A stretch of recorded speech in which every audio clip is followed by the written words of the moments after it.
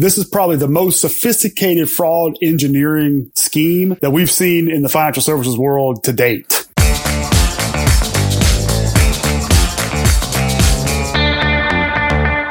Welcome back to the Facts About PACS podcast. I'm Adam Belmar, flying solo today while Michaela Isler is on assignment.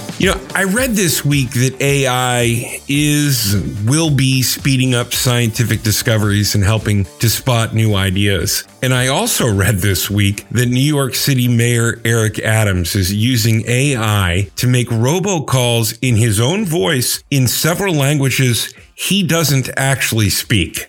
So yeah, I'm thinking about AI again, folks, especially when it comes to the one area where everybody in the employee-funded and business trade association PAC space face the same risk: banking. So I want to know, is AI changing the fraud risk out there? And what are the keys to meeting the threat and mitigating the mounting risk? So coming up in just a minute, another candid conversation about PAC banking with Mike Richardson, SVP, Chief Commercial Banking Officer at Chainbridge Bank. The Facts About PACS podcast is produced especially for the members of the National Association of Business Political Action Committees. In every episode, we recap this week's NAB activities, share actionable intelligence and best practices, all while connecting the PAC community. And I want to take a moment to offer a quick word here on the upcoming NAB activity.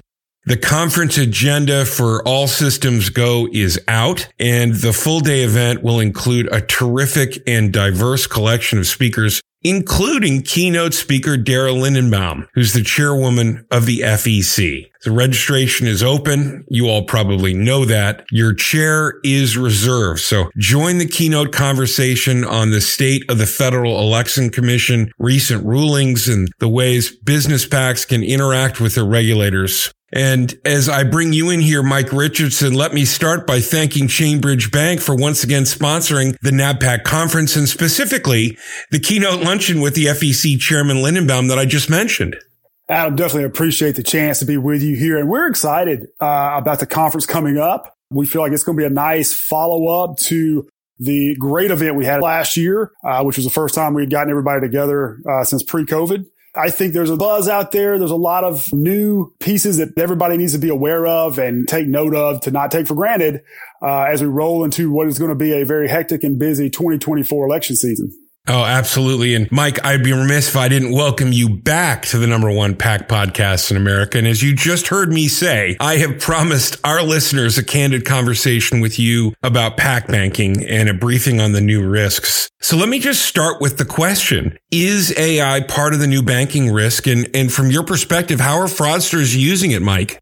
Yeah, Adam, this is really in a quick period of time, literally the last 18 months to 2 years, we have seen an explosion of AI. It's not just all about ChatGPT and how you can use it to find things or do things for you. This is probably the most sophisticated fraud engineering scheme that we've seen in the financial services world to date. These generative AI programs can go out and scrape the internet, especially social media sites, to craft a near identical likeness of who they consider a marked person, such as a decision maker or a finance person in an organization. And then the perpetrator only needs about 10 seconds of video and audio footage of someone to go and create an image and voice mask that could then carry out a scam, duping other people of their organization or the bank itself to then go and defraud an account. So this is an emerging threat and one where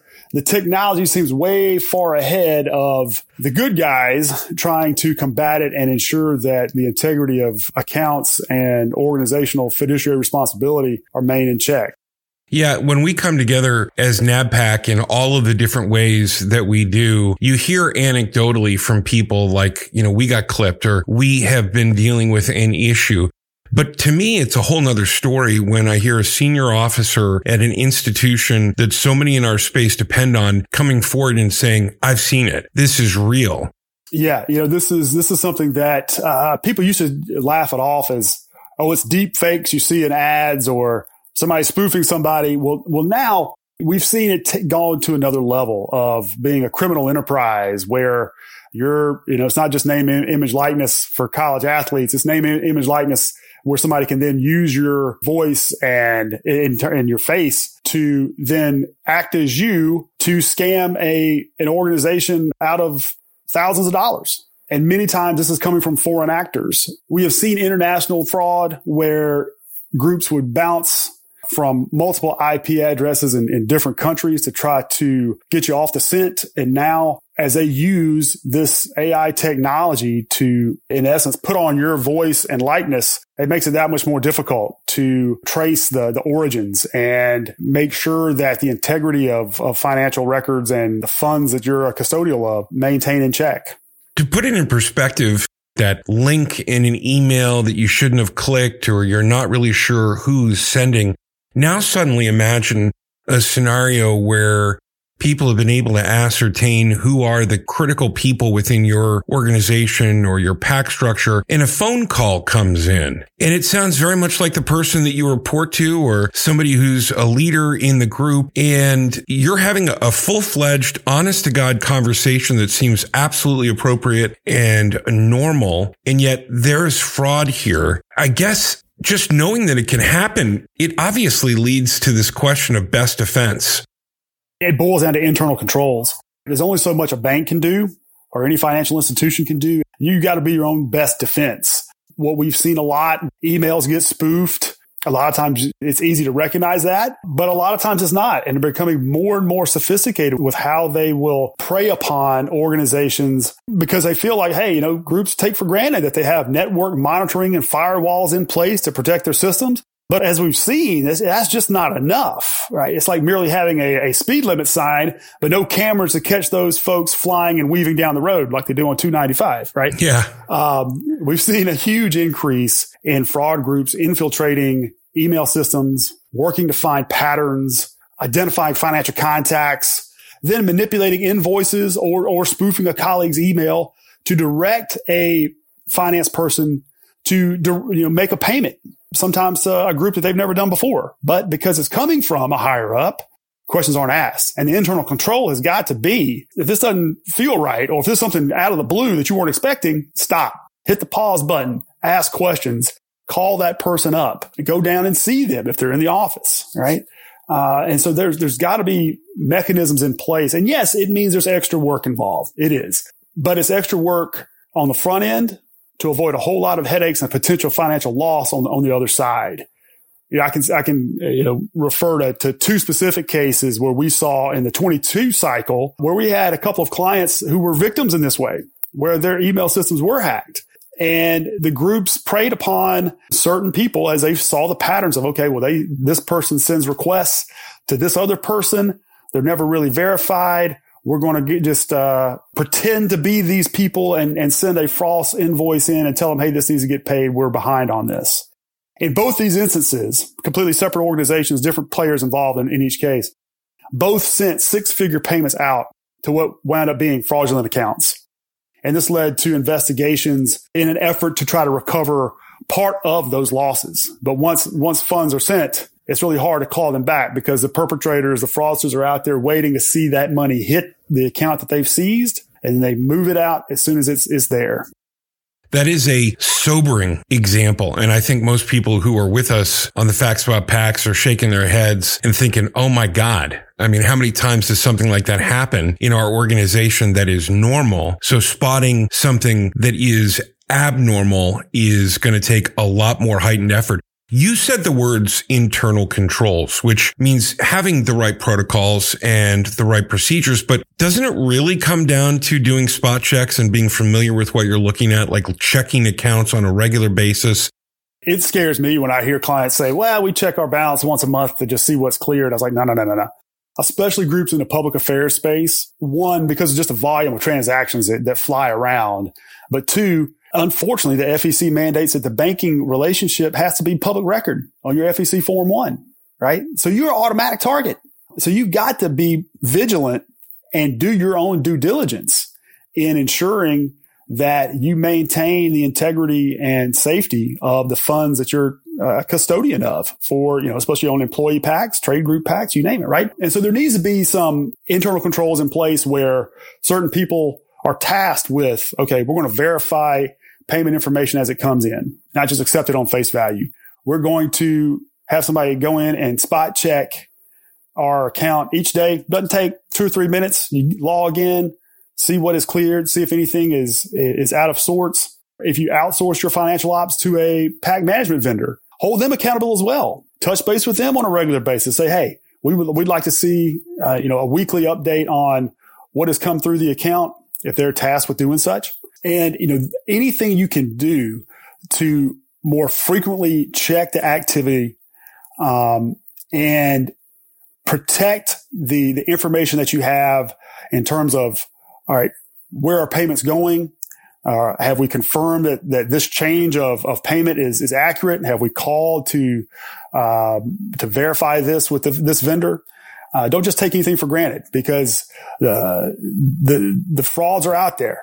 They are looking for high volume groups where they know payments are going to be going out on a regular basis, and that unfortunately puts PAC community as a direct target. There's a lot of movement between the ranks in PAC organizations. People are there for a couple of years and then they look for the next opportunity. Well, while people are together, while they're on a set team, you're all wearing the same jersey, everybody needs to be held accountable to take ownership of their individual roles, right? Because they've got to look out not just for whatever their own agendas may be, but also they've got to be, a key player in the overall success of the PAC, their organization, to hit the mark in being good stewards, taking care of the mission of their PAC, ensuring that they have the right measures and controls in place to carry out day to day, and ensure that they are, one, mitigating potential fraud, but also two, that they're doing right by their members. I want to channel my inner Michaela Isler here, because if she were with us today, she'd be pointing out a through line. David Schild said last week with regard to crisis communications, this idea that you don't want to meet the person who's going to guide you through a crisis once it's already begun. And to me, that sounds a lot like your admonition about team building, about having these conversations, about bringing people together, feeling comfortable with one another and your vendors or your bank. You don't want to start that when there's trouble. You want to make this a bit of muscle memory, I think. Yeah, exactly. It's investing the time and effort to build rapport, build relationships on the front end. A lot of people just want to say, okay, we just need to check a few boxes here and everybody understands their role. Expectations are there. But are they really? Right? Have you truly looked under the hood? Does everybody understand the blueprint? Is everybody on the same page as to what they're looking for from each other? Do you appreciate the talent around you, both internally as well as your external vendor partners, be they your bank or your PAC management group? And how can you make sure that there's a level of mutual accountability, definitely a level of trust and respect there, and everybody can lift each other to reach a higher level of success? For people who are really interested in wanting to talk more about this, or at least get another gut check in a conversation with you, are you going to be open to talking to folks about this and other questions in November? Yeah, me and my colleague Brad Ward will be at the NABPAC conference on November the 1st. I want to encourage everybody, if you hadn't already, get your ticket. We look forward to seeing you there. Chainbridge is thrilled to have the opportunity to serve as the keynote sponsor for the FEC chairwoman. Brad and I are looking forward to being on site, being a resource, having conversations with all the NABPAC members. So please seek us out if we can be of any help with any questions you have, be they banking related, general economics and finance questions, or any other way that we can be of assistance. That's what we're here for. A more sincere offer of counsel and conversation you will not hear. Mike Richardson, Senior Vice President, Chief Commercial Banking Officer at Chainbridge. Thanks for giving us a gut check on the state of play in PAC banking. Hey, Adam, always appreciate the chance to be here with you, and look forward to doing it again soon. And thanks to everybody downloading and sharing. Subscribe. Meet us right back here on the #1 PAC podcast in America, The Facts About PACs.